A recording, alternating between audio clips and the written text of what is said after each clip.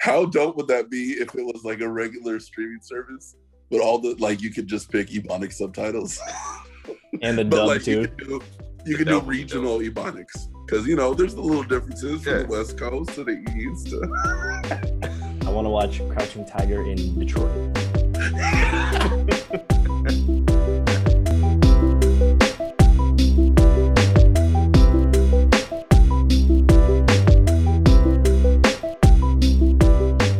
Yo, what's up? This is Marcus Lindsay. And Yannick. BJ. And we are the Better Movie Maybe podcast. In this podcast, we review films based on their concepts. We try to see if this film had a great concept and maybe poor execution. We've gone through different films based on how great the concept was and why it didn't quite deliver. This episode, we're actually flipping the script. We're going through a movie that some of us consider a favorite of ours. And we're going to talk about why this movie's concept works, why the storytelling devices they used work, and pretty much just praise this film for a few minutes. So this episode, we're actually going to talk about Crouching Tiger, Hidden Dragon. Let's just hop into it. Let's open it up with first impressions. So you guys, I assume most of you have seen this already or coming back into it. What did you think about it? So yeah, this film has always been one of my favorites. I'm definitely a huge martial arts fan, but I feel like what this movie did when it came out, it was like not just a martial arts film, but it was like a really good drama. It's like a mystery, action, love story. I had it all, and it was just kind of, and I think it won a bunch of awards, or at least was nominated. So yeah, this is definitely on my list of my favorites.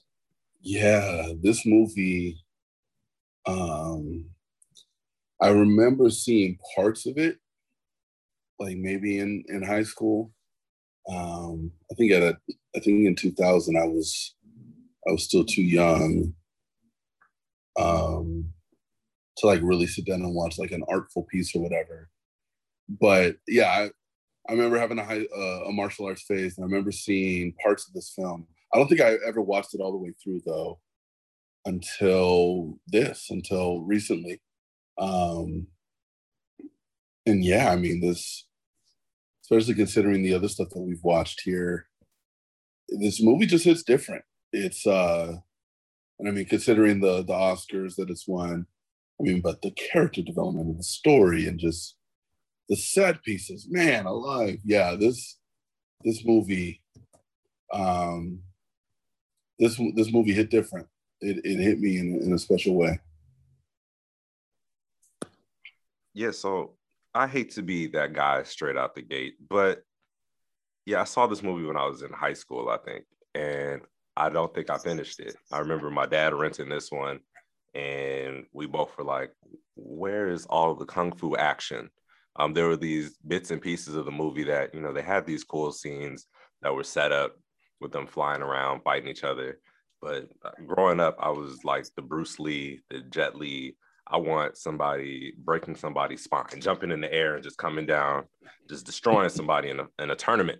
And this was like, nah, there's love and there's this. And on top of that, high school me wasn't trying to read.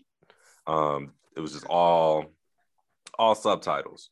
So going into this, I was like, all right, well, grown-up me surely is going to get into this movie and be an adult about this film. And I had the same issues as a grown man. So that's on me. I mean, we'll go through this movie and everybody will tell me how great it is. And I'll try not to be that guy that's like, not a big fan. But I will say I do recognize why people like this movie.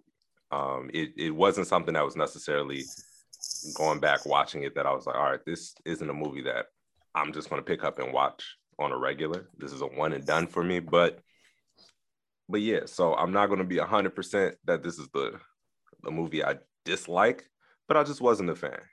So that's kind of my first impression coming back into it. I actually finished it, so that's a pat on the back for me. This movie was released in 2001. It was directed by Ang Lee. The fight choreography was done by Yuan Wuoping, which is one of the greats in China. Beautiful cello music by Yo-Yo Ma. And then the top billing is Let me get that for you. Chow Yun-fat plays Li Mubai. Michelle Yao plays Shu Lin. Zhang Ziyi plays Jen. And so the movie starts off. We see Shu Lin. She is the head of Sun Security, and she, I guess, protects companies who hire her, to protect their deliveries, etc. But it starts off with, she's doing her job, but then Li Mubai, he returns to where they're from, and so it starts with them kind of reuniting.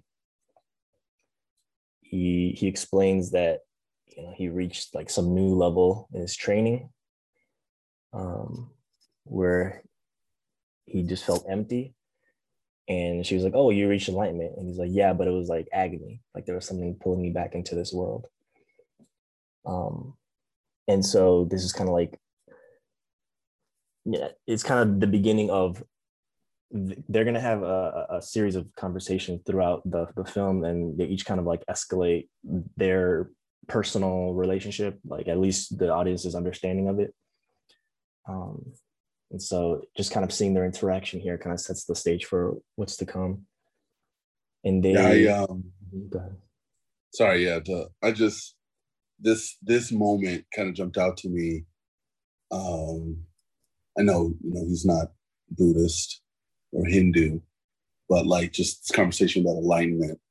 And this is where I put on my suit and tie. The same silly, goofy dude, he's still there. But this is where you get to know the religious studies individual, the film connoisseur. But yeah, so like with this moment when he talks about enlightenment, it just made me think about like the origin of Buddhism. And Siddhartha Gautama, he was this prince who lived most of his life in this palace. He finally walks out of the palace walls and he sees poverty for the first time. He sees pain, he sees hunger. And that's when he went to go sit under this tree, I forget what type of tree, to get enlightenment, and becomes the first Buddha, and kind of launches the philosophy of Buddhism. And it was just interesting because the whole idea of Buddhism is this, enlightenment is for inner peace and to find oneness and fulfillment. And for this dude off the gate to be like, yeah, I hit enlightenment and I hated it. Like, I don't know, like that just kind of hit me. I just thought it was super interesting. And I don't know, maybe there's also a connection to like, I used to be a very conservative religious individual and just not really finding peace with enlightenment. I don't know, it's just, I don't know if that really adds to the story or anything like that. But that part, that definitely kind of, I was just like, dang, like that's kind of deep. Like I did all the things that these people said to do. I hit enlightenment, and I was like, nah, bro, I don't want this enlightenment.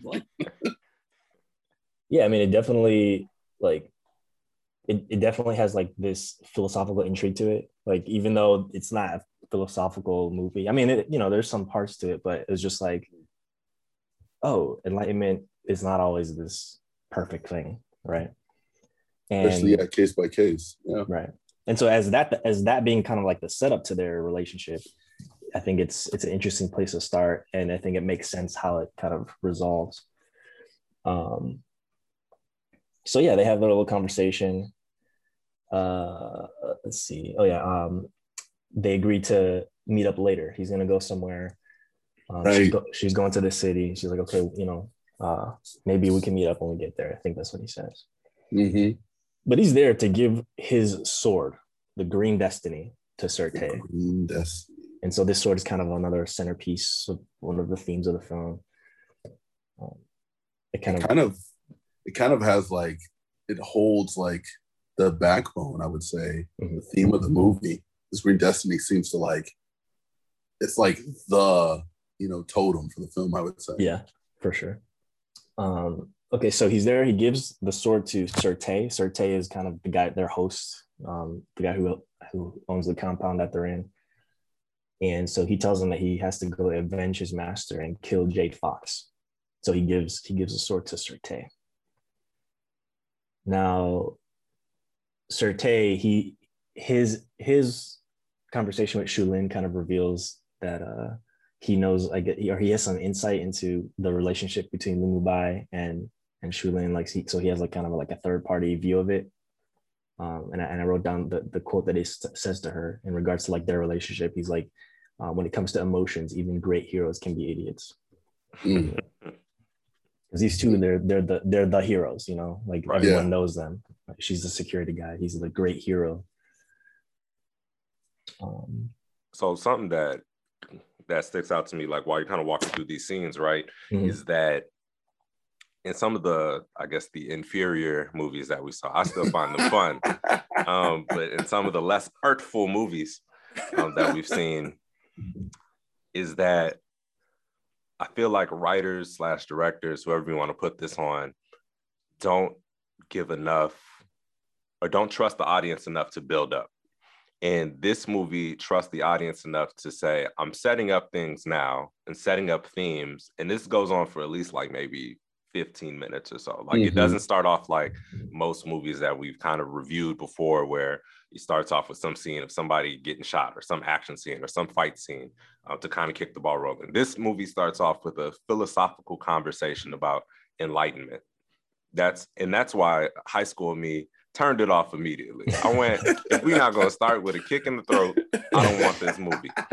So I think a lot of people can take a page from this, where a lot of great movies that you watch, and just using this one as an example, take the time to build up, because that's what you hold on to throughout this whole movie, right? That's what kind of moves this movie along, is these themes, these characters, the relationships.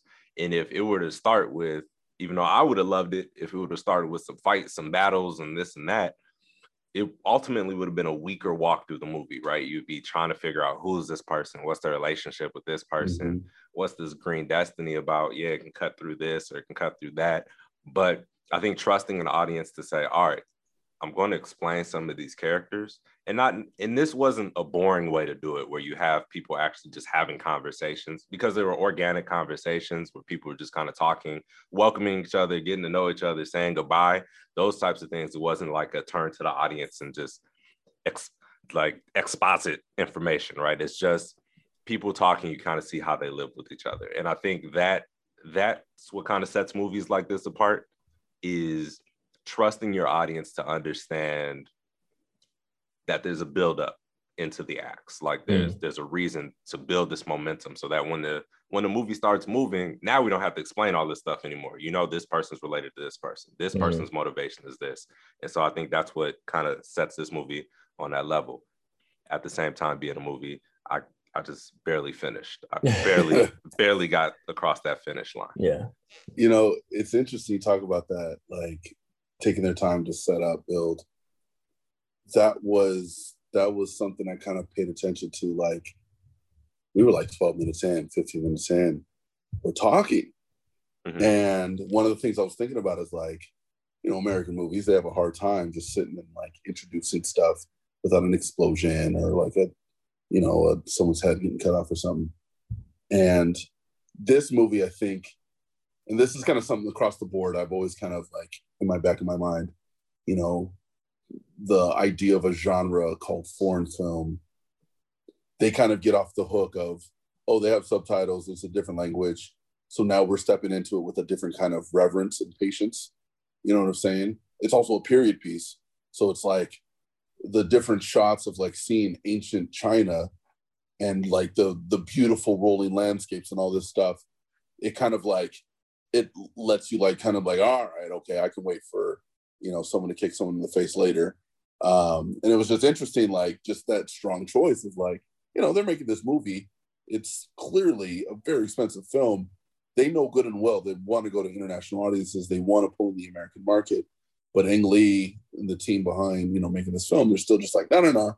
We're going to sit and talk about the Green Destiny. Like, I feel like they talk about like 2-3 times, you know, we're going to have this subtext of these, you know, two folks that clearly, you know, want to touch each other. And like, we're going to take our time. Like, we're going to chill with this. Like, we'll get there. And the audience is going to be cool with it, because once we get to, you know, the action that Marcus loves, and get to the twists at the end and like, you know, complete these things, they're gonna love it. Which obviously they were correct in this case with this film. So yeah, it was just very interesting. Like, this is not G.I. Joe Rise of Cobra. This is not Ultraviolet.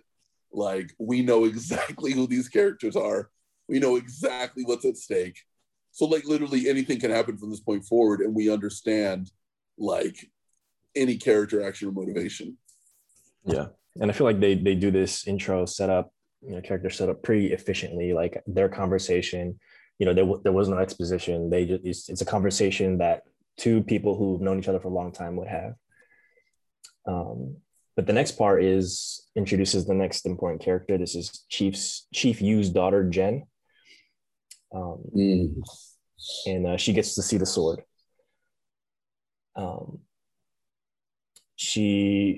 This is where she and Shulin meet for the first time.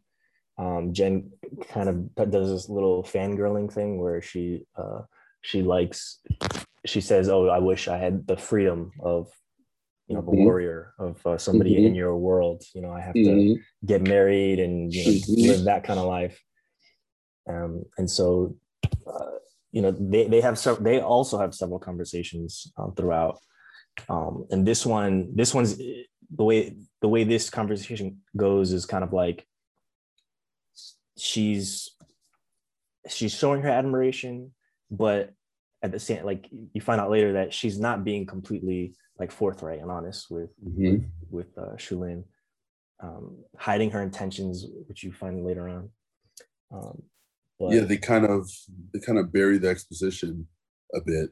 Yeah. Because you have this woman, the way that she's dressed, you understand that she's not a warrior, just visually speaking. And then she literally says, "Oh, I wish that I could go out there and do all these crazy things that you did." You know, like, and the way that she's acting like someone who is starved for attention, and she's bored and she can't wait just to sit down with this woman. You have a character who hides who she is while she's just giving you blatant, on the nose exposition, which we get rewarded with later, right? The next scene, we actually meet the Green Destiny. We meet. Is this the first time we actually see it?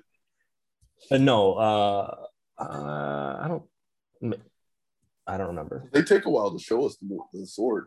Yeah, but in this scene, we see it very intimately. Sir Tay is showing Chief Yu the sword. Yeah, giving all dimensions, saying like, you know, it's made with a technique that's lost. It's like basically just explaining how it's such a perfect weapon and it's so rare and unique. The sword glows when he takes it out of the scabbard. I think it's cool. Maybe this is just super extremely too detailed, but like he talks about like how it's missing some gems that were like either in the hilt or somewhere. And like, again, when you think about the idea of like this sword represents kind of the theme of the movie, you know, it's perfectly made, but it still is not in its former glory. So it still gets the job done better than any other sword, but like how much more glorious was it like back when it was intended to be used? Again, kind of thinking about the idea of their relationships that are represented here. Yeah, that's probably way too detailed. Like that's not that's like the kind of stuff that like when like you know, just art like critics or watching movies they're trying to add all this extra value. Well, like, nah, man. No, I mean, I would say that the sword is essentially a character, and you know, Jen, you know, as you will see, Jen's relationship to it causes, you know, a lot of the issues that the film has. And you know, one of the things that you'll hear later on is that it's really the skill of the swordsman that matters, you know. And so she's not really even like, she's putting more faith in it than she really needs to. Because I think there's one fight scene where she has the Green Destiny and he's using like a stick, and he just is like, right, like it's about, you know, like the trick was fire. Yeah. Yeah. So that's the sword. So now, and then there's a quick scene where we meet the governess. She comes in, she starts combing Jen's hair. You see they have a special relationship. I honestly don't remember the scene much, so we don't have to get into it. Because this is Jade Fox Yeah. disguised as We don't like know the yet. servant lady, The governess. servant lady as the governess. Yeah. So it was like there was a lot of like, because I remember the dialogue was very it had a lot of innuendo, right? Where on one end she's literally, it sounds like she's just concerned that this young maiden is, oh, you're gonna overwork yourself and you have a wedding to think about. But then later when we find out who Jade Fox is, it turns out everything she's saying in the dialogue is much more to the point of like, we can't have these people know who we are, bro. Like it was very clever dialogue. And then like you kind of have Jen, she shuts her down, which again at this point in the movie it feels like, oh, this chick will tell a servant to shut the hell up. You know what I'm saying? As opposed to like, you know, getting to the reality of it, it's like, oh, they both have to keep this guise up of this woman is literally like one of the best swordsmen or swordswomen, you know, in the country. Yeah, that's and I think they show like crazy. a wanted picture of her. Yeah. And like they all just think like that her. Jade Fox is a dude. Oh, yeah. Really? Weren't they looking for a man for Jade Fox?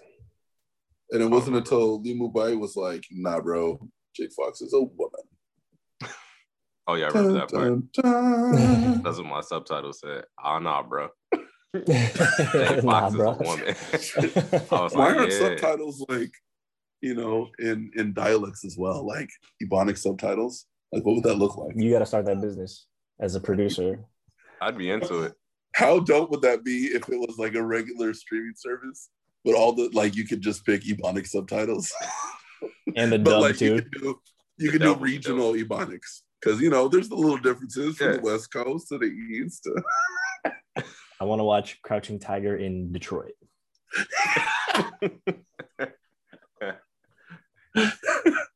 That's smooth. I watch a Crouching Tiger from Brooklyn. Like this green destiny is mad sharp, B. Dead ass, B. I'm the best swordsman, dead ass. Yo, that could be our next thing. We do like we dub movies, but with vernacular. Yo, that's actually kind of like, because you could do the full like voiceover too. You know, get like serious actors. Like, you think Denzel would do it? He'd be like, all right, Denzel, we're going to need you to do Detroit, Compton, Brooklyn, and see if you could throw in some Tampa.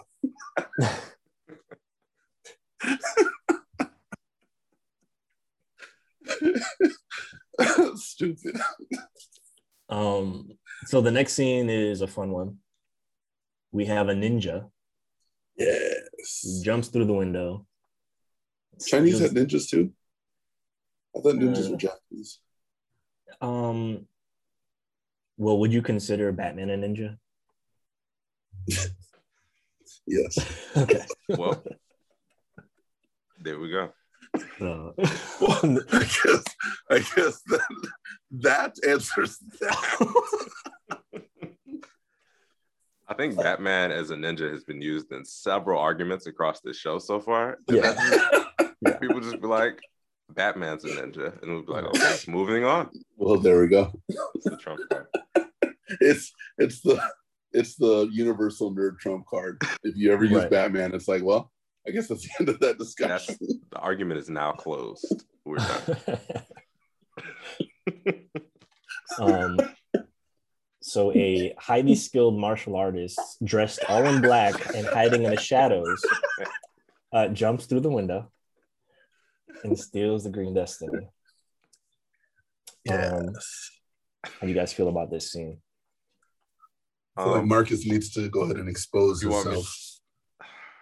So I like that you gave that ninja a politically correct title. That feels very inclusive to me, and I like that.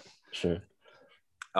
So this scene was the scene I was waiting for the entire movie. So I probably sat through about 20 minutes so far of Crouching Tiger, hidden martial arts. And this was my moment where I was like, here comes the fighting. here comes all the cool action that I saw from the commercial. And then it was just people tiptoeing on rooftops for like 5 minutes. And I was like, okay, but fight.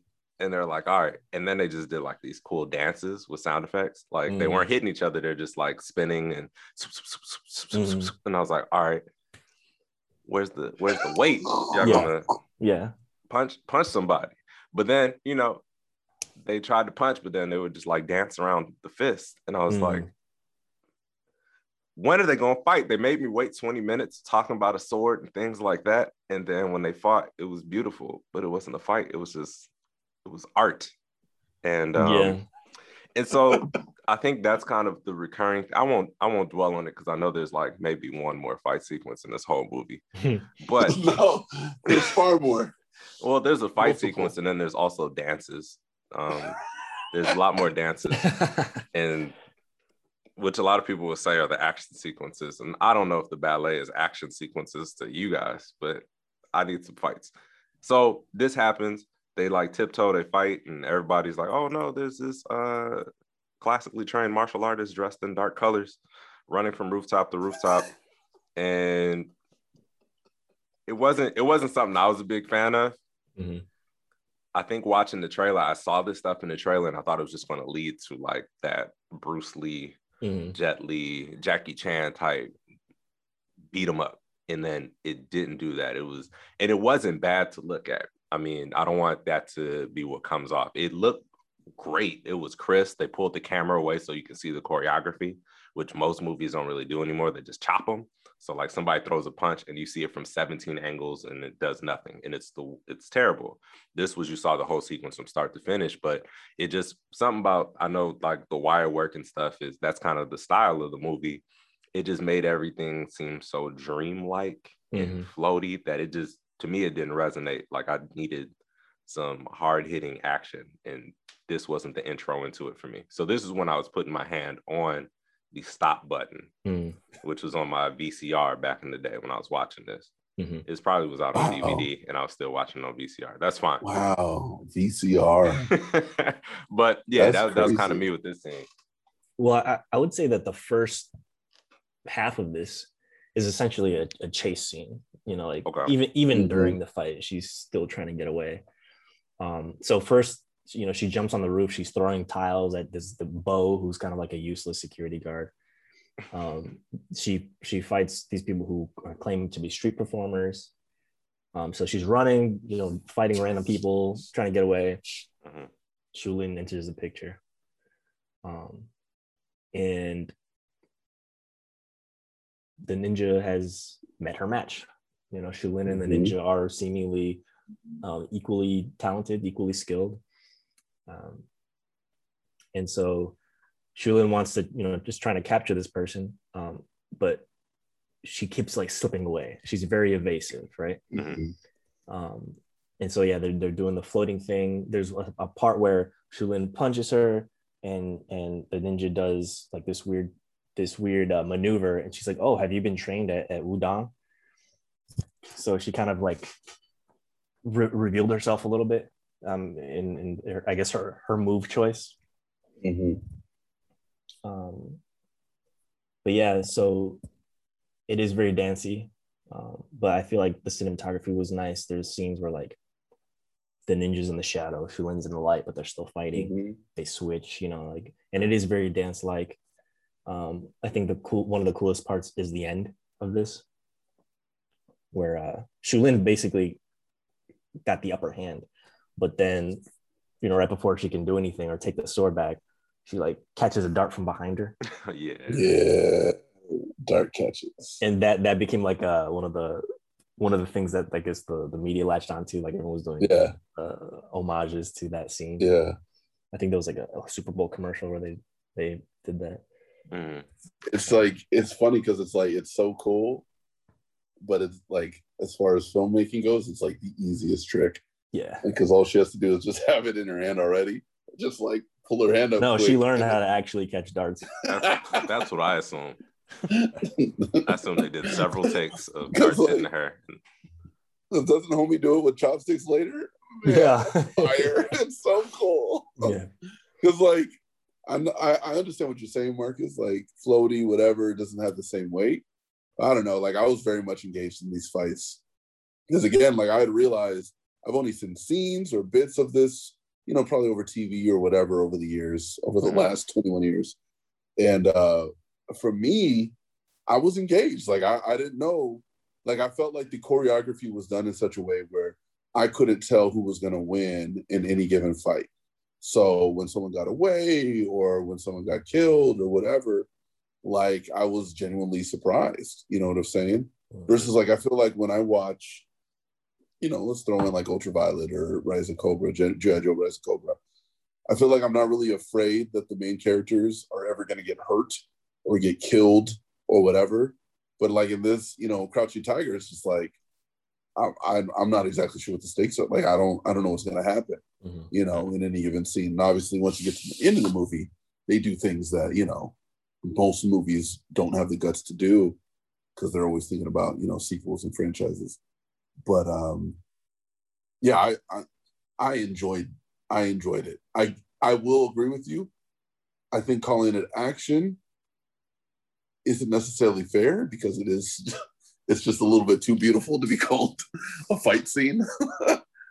But it still kind of gave me the same like excitement as a fight scene. Like I still was like, ooh, like by myself in my apartment. Oh, you see that?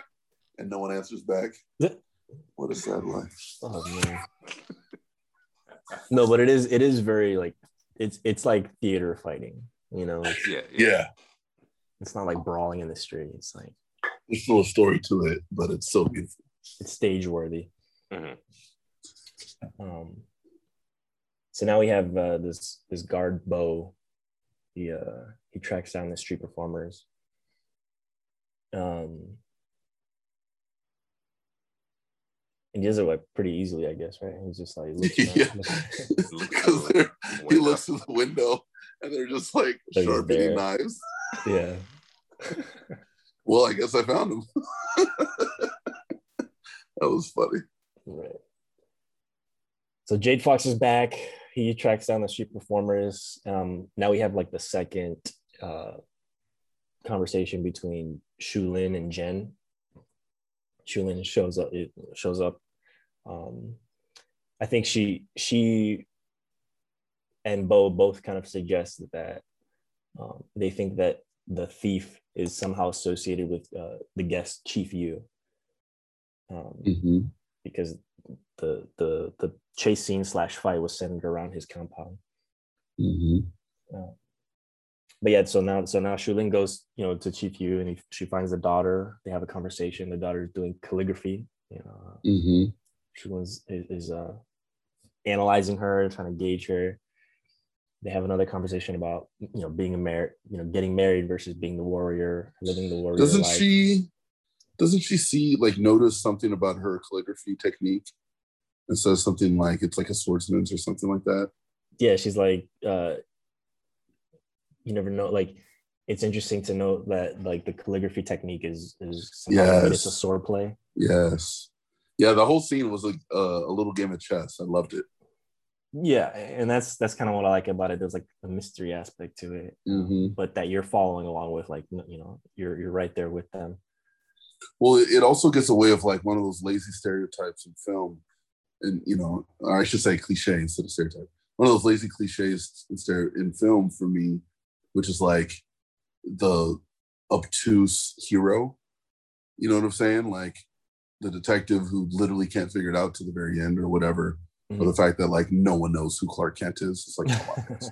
But like in this scene, they get straight to it. She's like, oh, it's kind of like sword fighting, ain't it?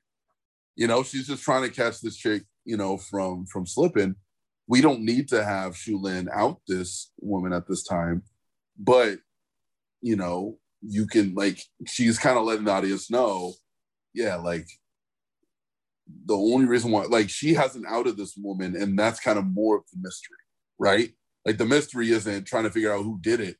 We're more interested in is like, why? Why are you doing it? Why did you like what's going on in your life? Yeah. And that's kind of what she kind of does, right? Like what you're saying, like they start talking about marriage and Yeah. the duty of a woman and all this stuff. And Shulin seems way more interested in helping this woman kind of understand, like, yo, like you can miss out on opportunities, you know, if you make the wrong choices at this age. Right. And this also gives Shulin the kind of the opportunity to be a little vulnerable with her, because she explains the situation between her, the woman, or the guy that she was supposed to marry, Shulin, and Li Mubai. I guess he and Li Mubai were like brothers, and so for anything to happen between her and Li Mubai would be like breaking an oath to the brother, or to the man she was promised to. And so I guess the fact that they both are kind of like in situations where their hands are tied, essentially, they agree to be sisters, right? So now they are sisters by, you know, in word, I guess. Okay, let's see.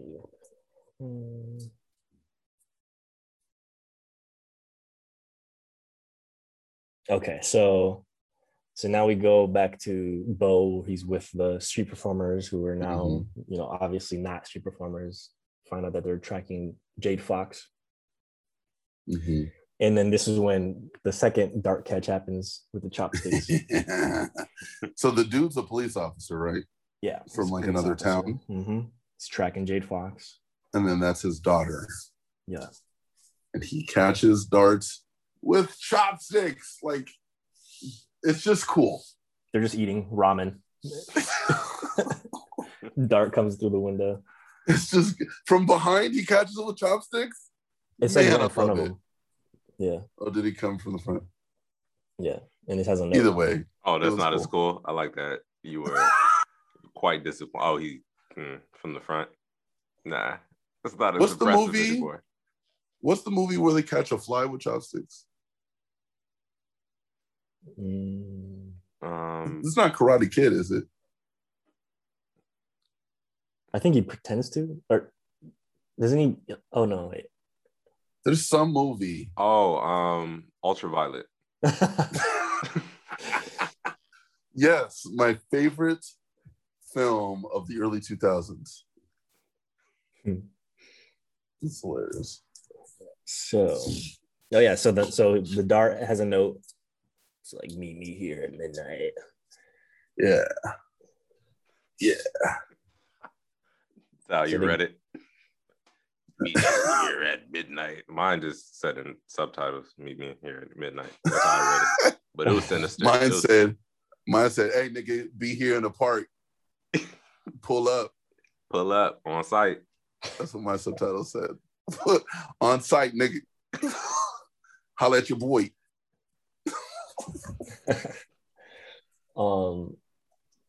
Before the fight, Li Mubai returns. And Shulin's like, oh, what are you doing here? And he's like, well, I thought we agreed to meet up again. Oh, yeah. Man, this scene. Because it's just like, that's how females do, man. Yeah, she kind of plays, I guess, I don't know. Coy, yeah. Because she had told him, like, yo, when you're coming back through, meet me in the city. We can, you know, see what's up. So he shows up. And she's like, what are you doing here? I'm like, nigga, you told me to show up. He didn't even know the Green Destiny had been stolen. Yeah, that's right. She's like, oh, you must be here for the Green Destiny. No, I got rid of it. I came here for you. Man, I was so frustrated. But now they have a whole Green Destiny situation to deal with. Yeah, so he gets to be distracted. So they get to keep prolonging their awkward, like, side eyes and almost touching hands, which is kind of adorable. So next we have a fight scene, Jade Fox versus the street performers and Bo.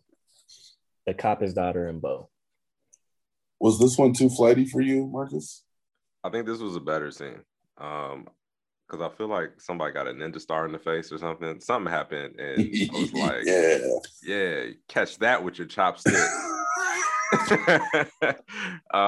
No, this scene was kind of dope because it showcased the character that I think I was waiting for, and I guess he's not really the main character, but Li Mubai, it showcased him actually doing some martial arts, right? Mm-hmm. And because throughout this movie to this point, like we're like maybe 30, 40 minutes in, everybody just talks about how dope this dude is. And he's like, yeah, I used to be the man. I achieved enlightenment, all that. And everybody's like, yeah, you're like the greatest of all times.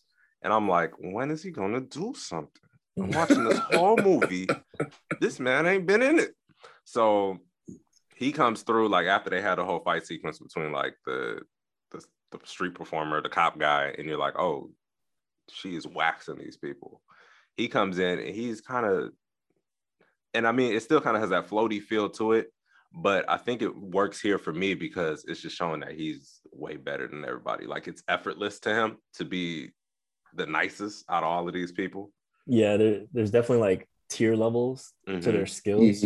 I think the beginning of this fight before he shows up, it definitely feels more grounded because they're like less powerful. Yeah. So they're not like jumping on roofs and all that stuff. So they're on the ground. It's a little bit more hard hitting. Jade Fox is she's over. She can overpower the people that she's fighting, but the cop is keeping up. He's pretty good. And then Bo's just getting in the way. So like they're fighting around him. He really was.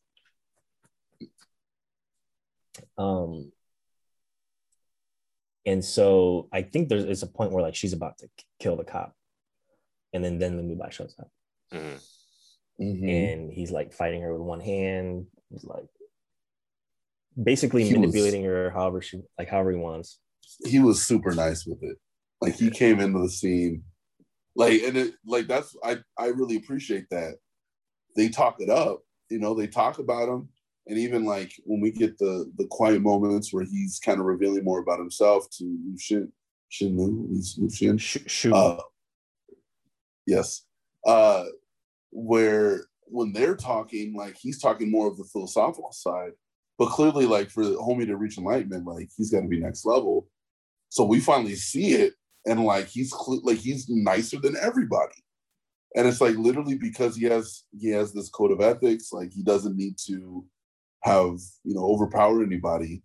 Like nobody's dead right now, you know what I'm saying? Like he doesn't see them as or I guess it's them. He doesn't see them as a true threat. Like he can kind of see deeper and realize like whoever these people are, like we need to control them a little bit, see if we can talk them down.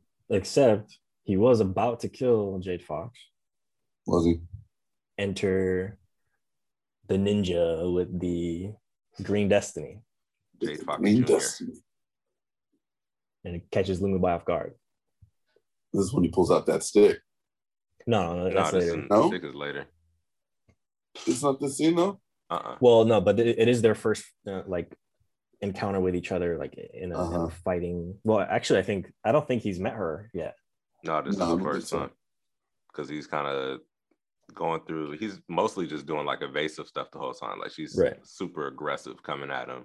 And he's almost admiring like her fighting style or her skill and like, where'd you learn this? And I should train you. And you should. And like, that's probably the most frustrating thing I could think of is if I'm trying to put hands on somebody and they're like, wow, you're pretty good. And just kind of, I'd be quite upset. And I'm like, I'm trying to knock you out. And it's just like, hey, good effort, sport. That's awesome. So, he was mad cool with it too. Yeah, he was just crispy the whole fight. And he had the white getup that stayed crispy the whole movie. Yeah, he didn't get dirty. Just that supreme drip. And so he's like, yeah, there's no way Jade Fox is your master. Like you're doing these moves. Like she's too nice. Yeah. But that frees up. So Jen coming and fighting him frees up Jade Fox to go and continue fighting the cop. She throws his blade weapon straight into his forehead, kills him. That was a mean kill too. Yeah. Caught him with his eyes open, bro. Yeah, I think that's actually That's actually pretty dope, seeing that she threw a dart at him the first time and he caught it with chopsticks, and then a whole blade he was staring at and he couldn't catch it. I was like, this dude trash. Got distracted. All right, so they flee. Cop dies. They flee. Shulin thinks that it's Jen, right? Let's see. I think that, okay, so now Shulin, she goes to Jen's house, has a conversation with the mom, but I guess she does like this cool little test when the mom is not looking.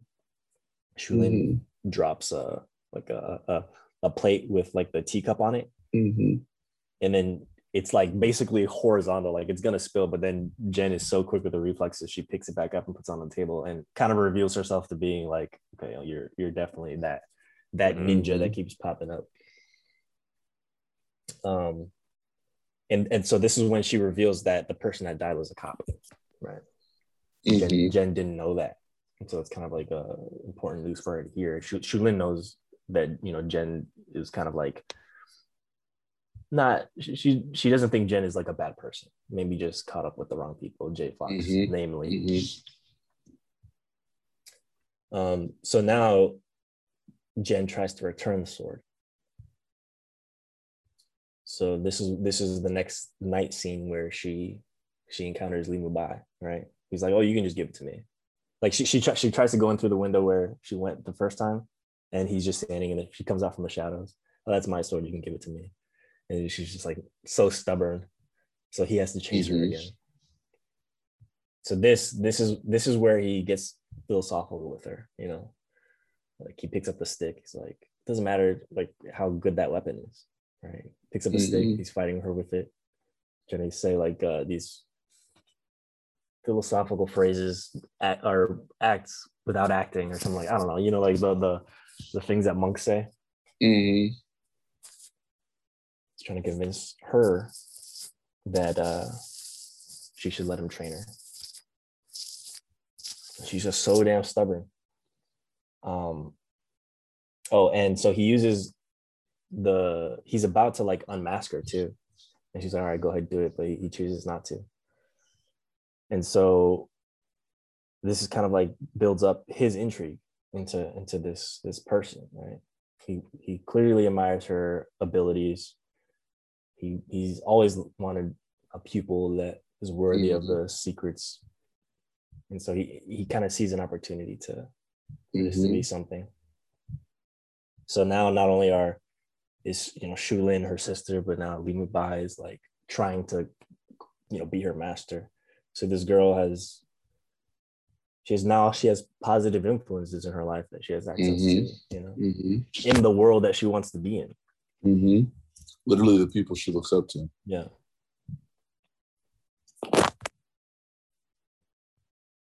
Doesn't return the sword, or does she?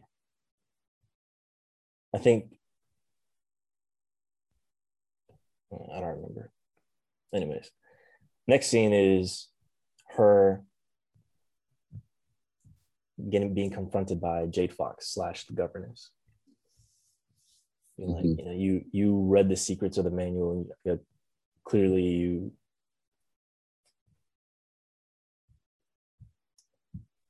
Oh yeah, this is clearly you surpassed me.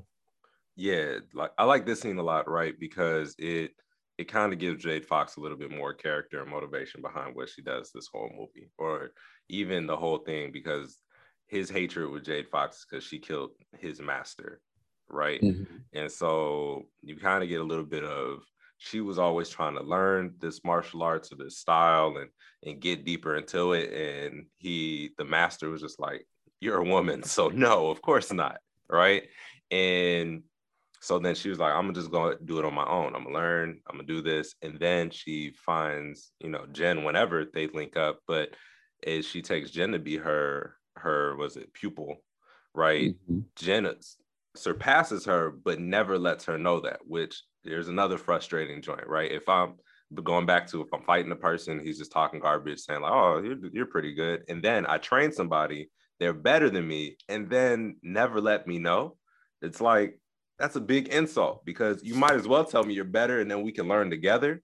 And now I'm wasting time teaching you, and you've been past this like to entertain me this entire time. Like I'm not a grown like for a minute. Person. Wasn't she like 10 or something? Yeah, like she passed her a while ago.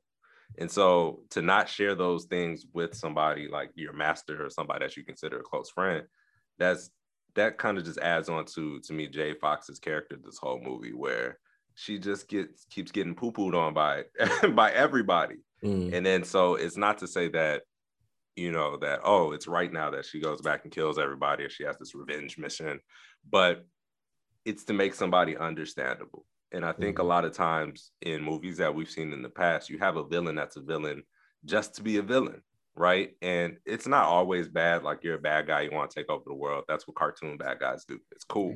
But it's more compelling to have a villain that has an actual motivation as to why they want revenge or why they want to take over the world. I know we be pooping on G.I. Joe, but that was a big one of G.I. Joe. You just had a guy that was like, I want to blow up the world with nanomites because my father had a mask or something before. And you're like, what? Right. And I'm a bad guy. So I do bad guy things. No so motivation. I think it's dope when you have a character that you give them kind of these layers where they've had people that they trusted that have just kind of played them in the end and led them on for a long time. Like that was the thing with the master. He just kind of led her on thinking she was going to learn something. She's teaching a student. The student led her on because she didn't need to teach her anymore. She could have started teaching her some of these tricks. But yeah, I thought that was a dope scene to kind of solidify this character a bit, which is cool in this movie because everybody at least had some type of purpose. They weren't just filler.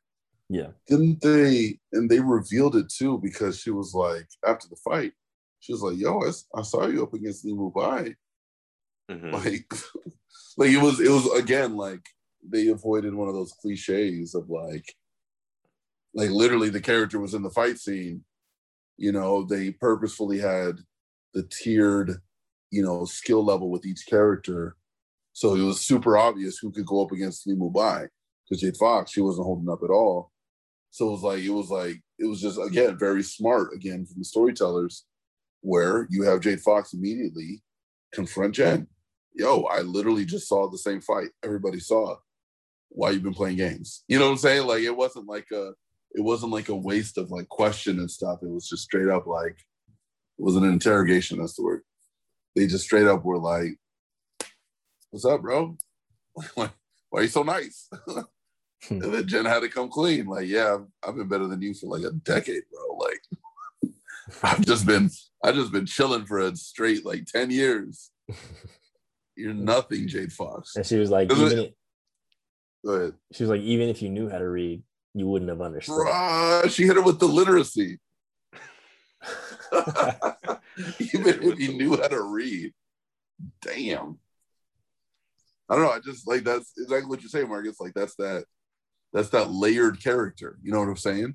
Because like you get into that space of like, you know, asking questions of like, where you're not really using terms like hero and villain. You're using terms like protagonist, antagonist, right? You know, we're going to find out later why she killed Li Mubai's master. Because this dude was just using her for the booty, didn't respect her as a person. You're going to get poisoned. You know what I'm saying? Like that. And I'm kind of with that. It's like, yeah, man, like you should have just taught her, get poisoned, bro. Like, you know, women's rights. What's up, dog? Like that's literally like, yeah, I don't know. Like I think that's just far more compelling. And then like, yeah, just it keeps it more interesting because we're still in this like ancient China where it's like, Mubai, he doesn't care. You killed my dude. Like, I don't care why. It's just like, bro, like, we should sit and talk about this. Put her in prison or something. No, I have to kill her. I don't know. It's complicated. I like it. That's the world. It's a world of kill or be killed. So now we have Lo. Lo shows up. We see his backstory as Dark Cloud, leader of a desert horde. Because he was the dude that intervened during like the initial chase scene fight, right? Yeah.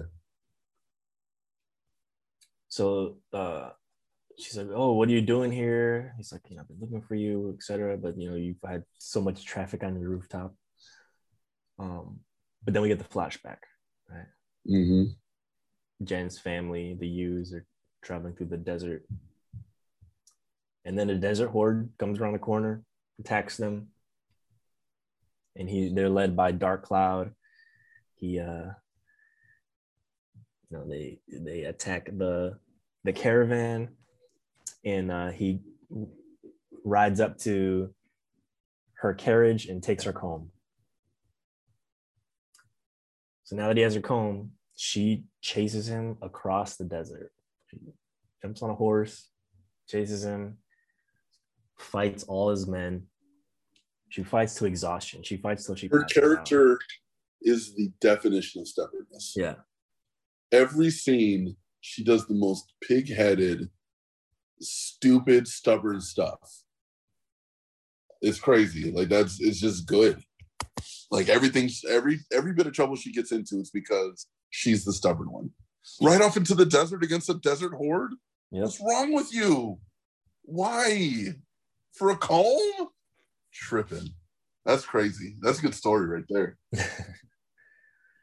She wakes up and he has like a nice place. He's got food, he's got water. She's trying to be hospitable. But she tries to escape again. Did she knock him out? Yeah, she hits him over the head with a rock. Rides across the desert, passes out again, and she wakes up back at his place. Mm-hmm. He's just trying to be nice, saying all the right things. She stabs him in the chest. Right. And then they immediately start making love. It was bloody lovemaking. That sweet stab sex. Fellas, if your ladies aren't stabbing you, then you're not really making love. Ooh. She ain't the one for you, fellas. Man, I don't know if I want to co-sign that. I'm very white bread at my house. Oh, I get stabbed at least, 3-4 times a month. Oof. Can I see some of your scars? Might have to stab me first.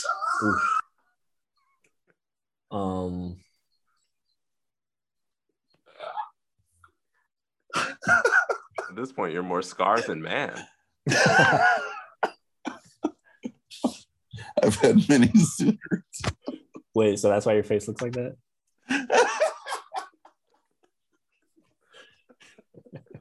Oh, man. You want to know how I got these scars? I was in love once. I was in the desert. Oh, man. We need Mia. Yeah. I'm not going to get through the rest of the scene without God's grace. So they're having a little pillow talk, Uh-huh. And I guess he tells her, post-coitus. Yeah. And he tells her a story about, I don't know, some kid, but the punchline of his pillow talk is a sincere heart will make dreams come true. Well, so that's the story where like the kid climbed a mountain to jump off to make, because like something about his parents, like they got hurt or they died or something. And so he was told like if he jumped off a mountain, his dreams will come true.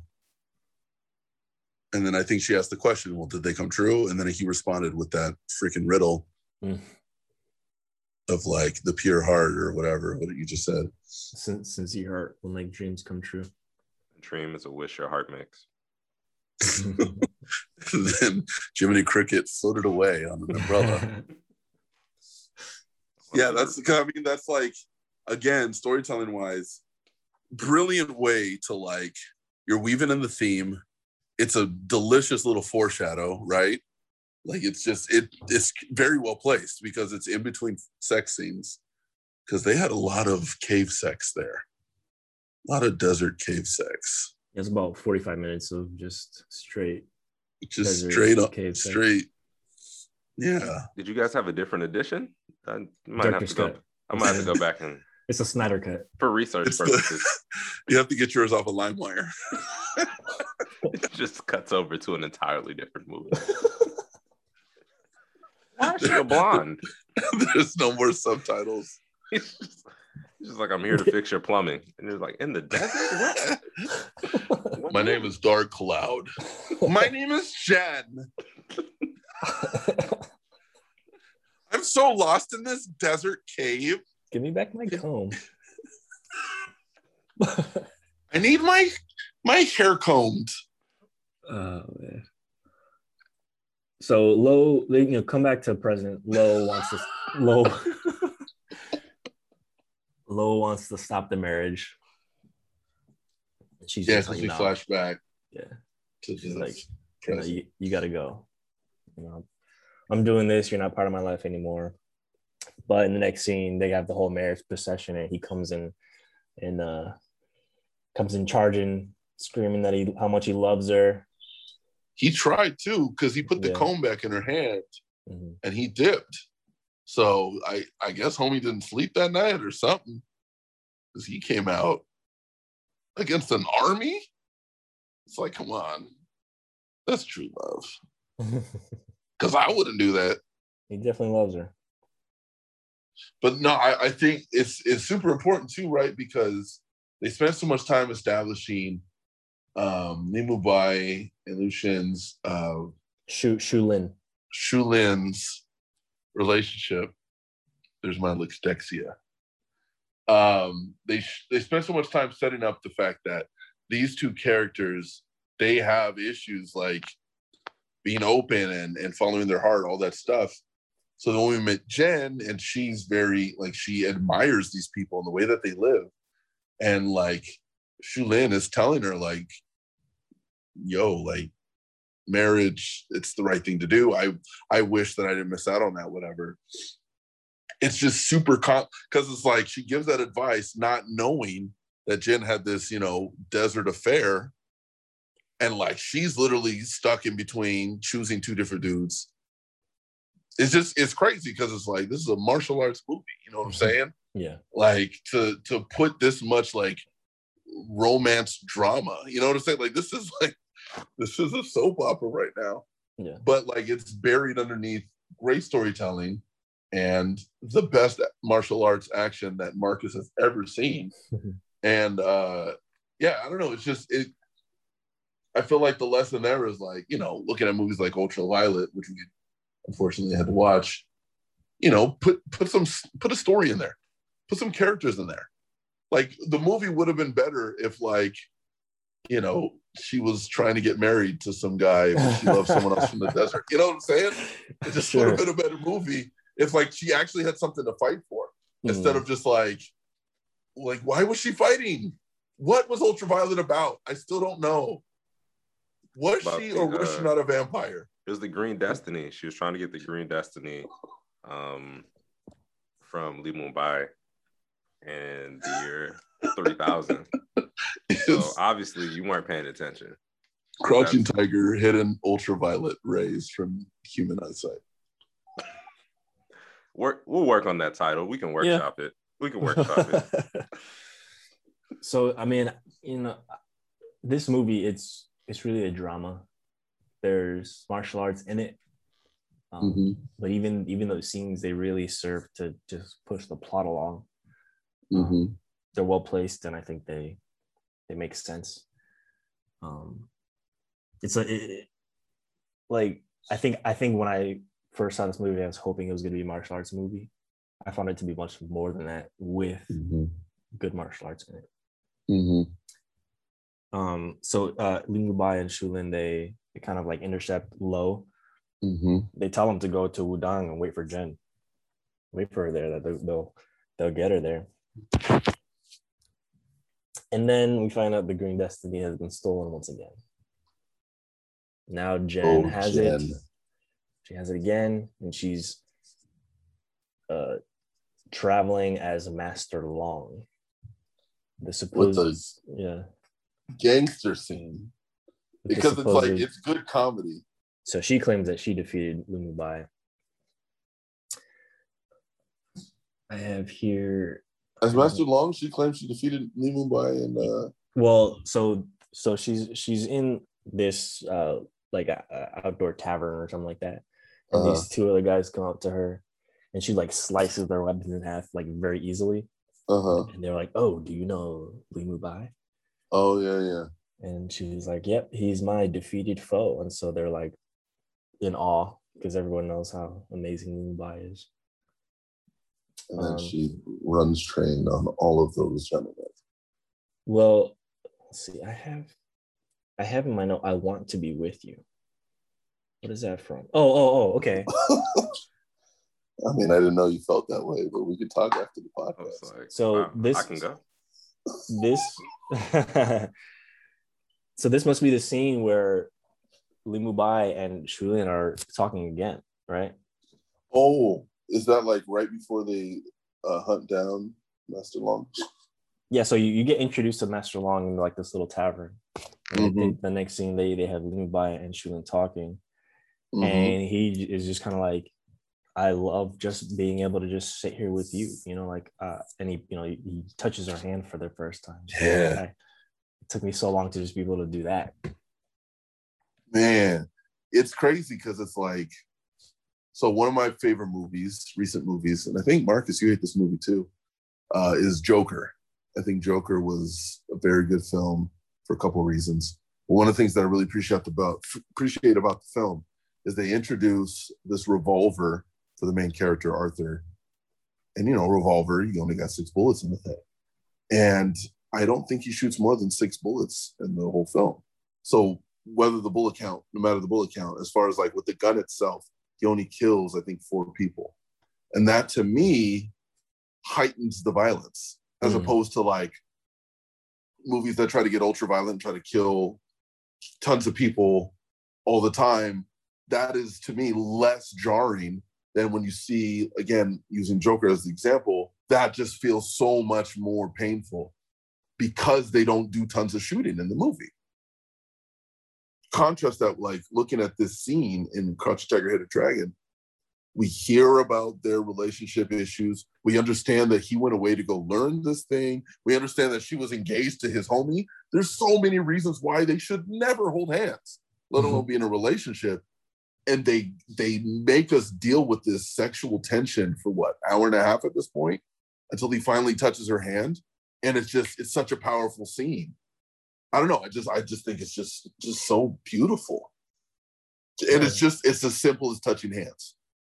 But you understand what comes with that, And the admission that I just want to be with you, Yes. Despite everything. Finally says it, yes.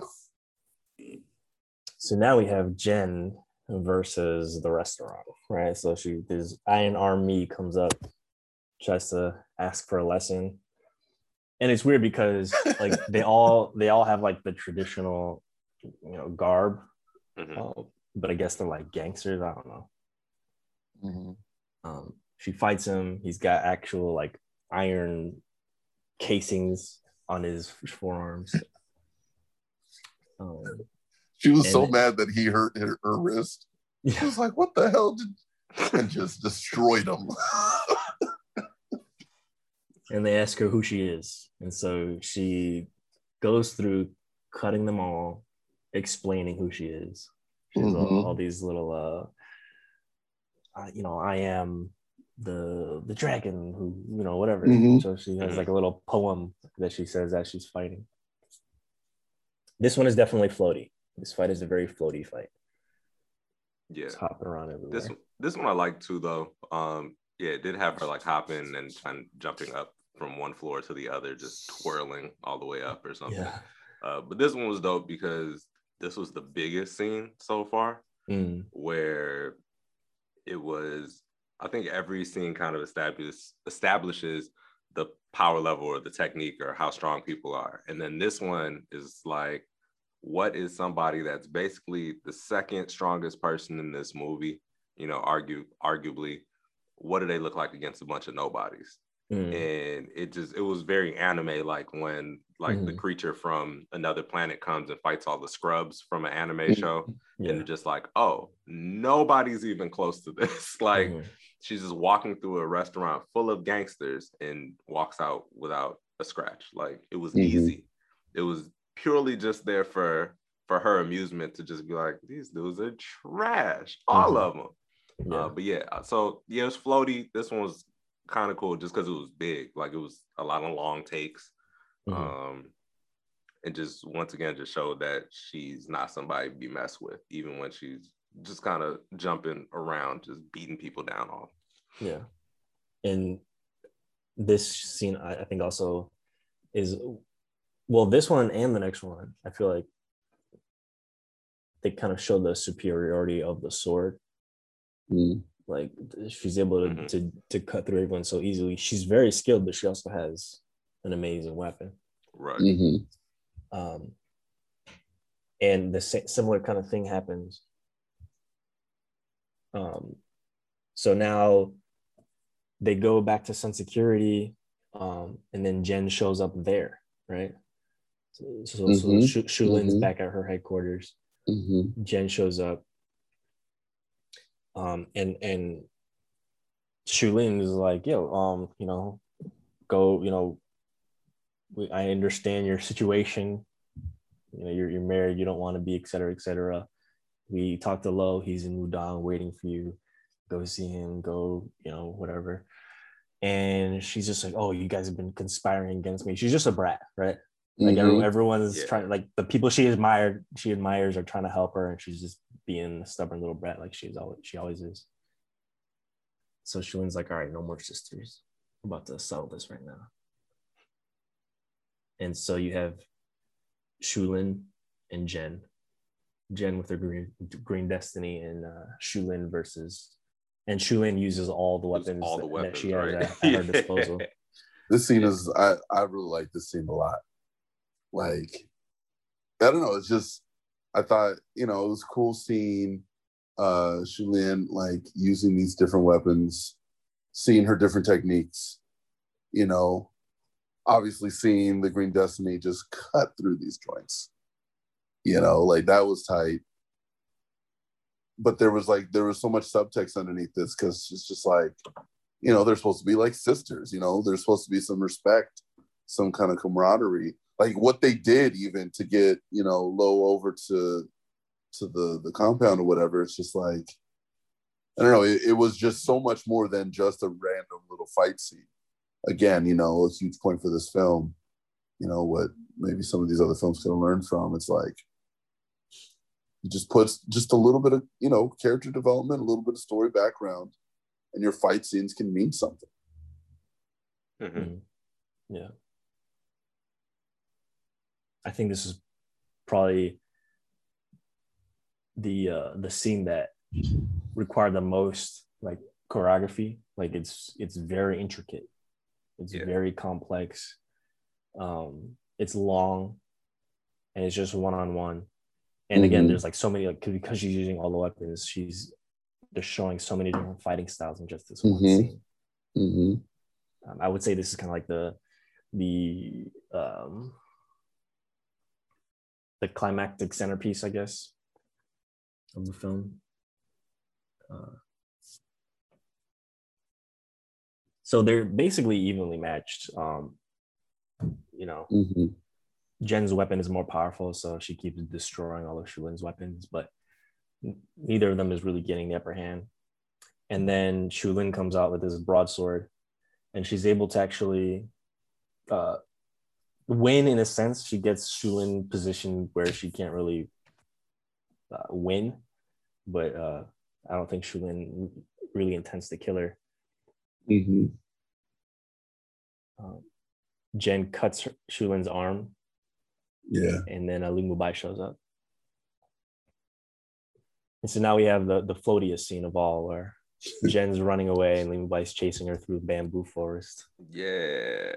You hated it, didn't you? I think the bamboo forest is probably where I rolled my eyes the hardest, where I was just like, I rolled them until I flipped out of my chair.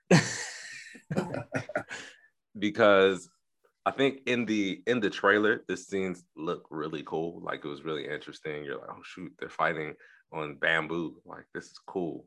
And then when I saw it, it looked super goofy to me. Like I know it's choreographed, but they're like just swaying back and forth and occasionally like going king king, cling cling. And I was like, just get off the bamboo and fight. What are we? why are we balancing on these bamboo sticks?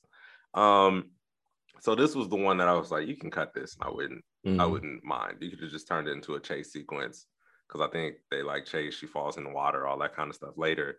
But yeah, at the beginning of this, I was like, we're just gonna be on two different sticks of bamboo swinging swords at each other, huh? All right, cool. What's next? After seeing this dope scene before, that's why I think this one to me, I'm not a fan, because 2 seconds before we had this fight sequence of every weapon you could think of, and they're like cracking tiles with it and all that, and then now we're swaying gently back and forth on bamboo, fighting each other. I was like, well, we turned that down. We turned the volume down a bit. I mean, I think they definitely show where, you know, she's super frustrated trying to catch up with Li Mubai, trying to like knock him off of his balance. Like it was like, you know, she's using her floaty abilities at the beginning of the movie to get away from someone who clearly can't do that. But now she's up against Li Mubai, who can do it better than her. So I think in that parallel, you know, because we're towards the end of the movie, whatever, I feel like it works nicely. Especially again, like we get to see her personality throughout it. Like she's like trying to stomp on his tree, trying to shake him loose, and he doesn't even budge. Like he's just chilling. But I also 100% understand, because you didn't like it in the first scene anyways. You never want to see people floating. Yeah. So the connective tissue doesn't even matter for you. It doesn't matter. You're breaking it down, and I stopped listening to you. She was like, yeah, it's so important because of the themes. I was like, uh-huh. Well, I mean, you're right in that, like, at this point, we know she doesn't really stand a chance against him. Like, no one really does. And it gets to the point where she's like, all right, I'll be your student if you can take away the sword in 3 moves. He does it in 1. Fire. He just snatches it. And he's like, all right, now bow to your master. She's like, no. she just can't not be stubborn. And then he throws the sword. Yep. Over a waterfall. Nobody gets the green destiny, but she's an addict. That's crazy. She literally jumps that thing straight into the waterfall, and it like shocks him. He's like, oh damn. even after like he beat her with a stick, right? She's still obsessed, but like she just won't learn.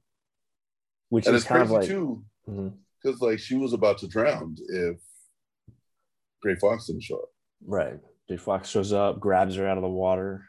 He goes searching. He finds them in like this cave. Jen tries to like come onto him, so I guess he realizes, oh, she's drugged, and so he like kicks the drugs into the water, and he like gives her some smelling salts and like rubs her back to try to get her out of this weird drug state. Shulin shows up, and he's like, how did you know we're here? She's like, oh, we follow Jade Fox. And so now, okay, where is she? You know, Jade Fox is in the area. And then you hear something, and then like darts start flying. And I feel like this is where they showcase how powerful Li Mubai really is, because it's like a stream of just all these little pins and needles, and he's just like blocking each one individually with a sword with the green destiny. And then Shulin's doing the same, but she's a little further away and she has 2 swords. And then Jade Fox comes out from the other side doing the same. He blocks it. She tries to go at him with a sword. He cuts up the sword so much that the pieces go back the way they came and go into her. Yeah, that was nasty. And then he delivers the finishing blow straight into her heart.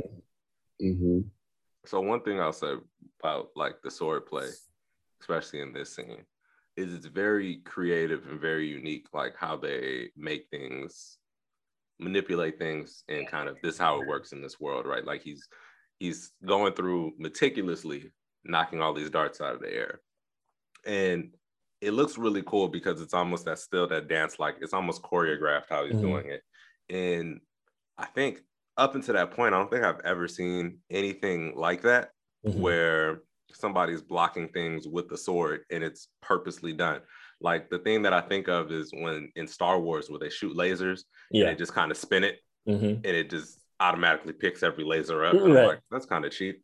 And the worst culprit of it, I remember, was in X-Men Origins, where Deadpool goes into a room and there's like automatic rifles and he's just like spinning his swords walking down the hall. Yeah. And I was like, I hate this for some reason.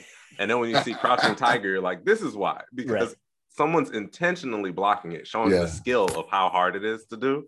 While this movie is just like, walk into a room and spin your hands like a helicopter and block everything. And so, yeah, I definitely, as much as I'm always floaty and there's different stuff, I like that there's intentional efforts to make stuff look creative and make it look great, right? Make it visible, where it's not somebody just doing a bunch of movement and then we'll fix it in post. It's like, yeah, somebody is so skillful that they're doing this, and it shows, like the effect of how it comes out makes a lot more sense than somebody just twirling a laser, a lightsaber until it knocks everything back or whatever. And so, yeah, that's something I want to add. It had nothing to do with nothing, but I figured I would say there's some things in this movie that I enjoy.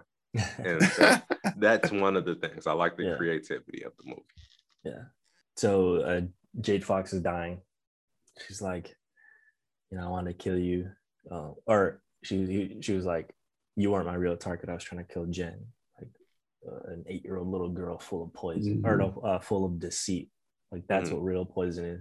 Well, first before that, he's like, now you die. And she's like, well, you're going to die too. Right.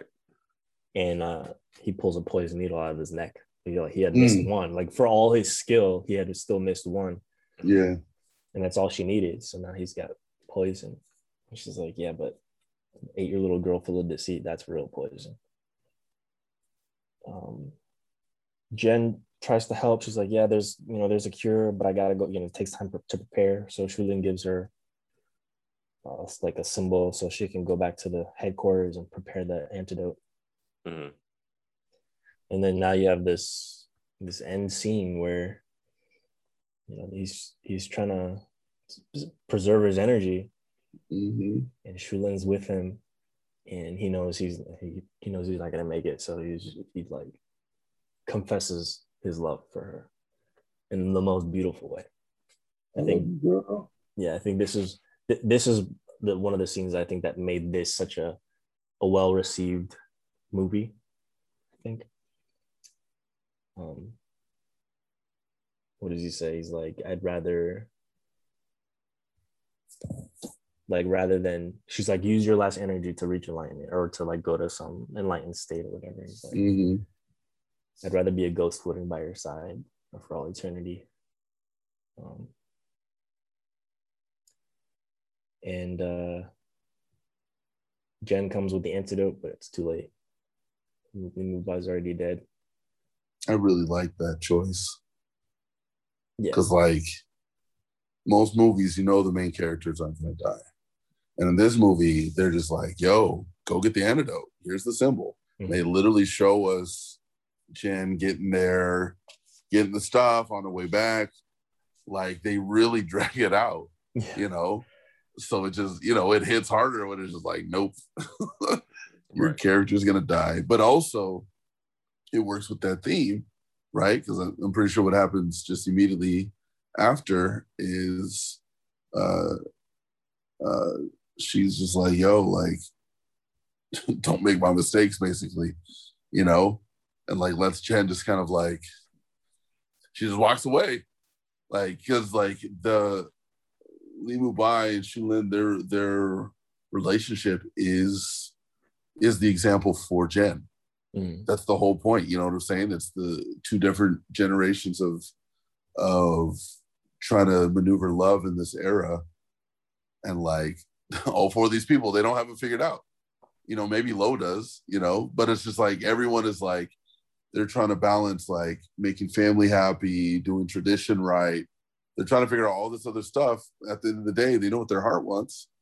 Man, it was just, it wasn't, I think it's important for the dude to die, because I think it pushes that theme of like, this is the example, you know what I'm saying? Mm-hmm. This is what can happen if you miss out on choosing your heart's desire. Right. And this is the first time we see Jen be remorseful about anything. She's like even resigned to let Shulin kill her. Mm-hmm. But Shulin spares her. She's like, go to Udon, go be with Lo, go do the right thing. Right. Damn. She goes to the mountain, and I don't. So I feel like this is a little bit ambiguous, this ending. Kind of, but not really. I don't know if this is just Jen being stubborn again, or if it's her just not being able to deal with guilt. But she makes a wish, or she has Lo make a wish for her, and then she does what the guy did in Lo's story. She jumps off the mountain and just kind of floats down slowly. The implication is that she dies. I mean, in the story, what does he go to heaven? I don't know. Something good happens, but I think here, she hopes that the wish will come true and that they'll be back together in the desert again. Man, that's how the film ends. Her floating it's down. so poetic. It's just like, damn. Damn it. Like it's just pure poetic, because it's like it's totally illogical. I mean, unless her wish was for Li Mubai to come back. And it's like, and that's what's kind of interesting, right? Like, one of the reasons, like, I love the ambiguous ending, because in this whole movie, they're floating. Like, they're flying around, they're floating, right? They're doing things that are impossible. And it's not tons of things. There's not fireballs. There's not like dragons. It's just one little impossible thing. They float. And so it's like for her to jump down and she's kind of floating down. And, we know the story of the wish. It's just like, was it possible in this world for Li Mubai to come back? And it might be. So like, did she do the right thing? You know what I'm saying? Or, nah, man. Like, all we do is float. Like, that's it. Like, ain't no wishes, just floats, baby. Don't jump. Man, that's crazy. So yeah, that's Crashing Tiger, Hidden Dragon rating. Yeah, let's rate it. So here on the Better Movie Maybe podcast, we rate every movie on a scale of our choosing. The ratings can be anything and everything. Ultimately, these ratings don't matter because we want you to enjoy a movie that you enjoy. It's okay to like movies. That's fine. So we open it up. I rate this all the weapons. All the weapons? All the weapons. All right. On a scale of martial arts movies I enjoy, from Enter the Dragon to The Protector, I give this movie a Rush Hour 2. How dare you? On a scale of Mortal Kombat to Scott Pilgrim, I'd give this movie 2 ex-boyfriends. Ooh. 2 evil exes. 2 evil exes. I don't think they were evil exes. I feel like they were just complicated characters. 2 multi-layered, complicated ex-boyfriends.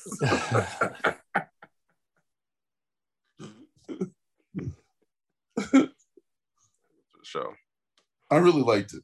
I liked the movie. Yeah, man. I realized you guys really liked it. You thought I was gonna say I really liked it too. It wasn't happening.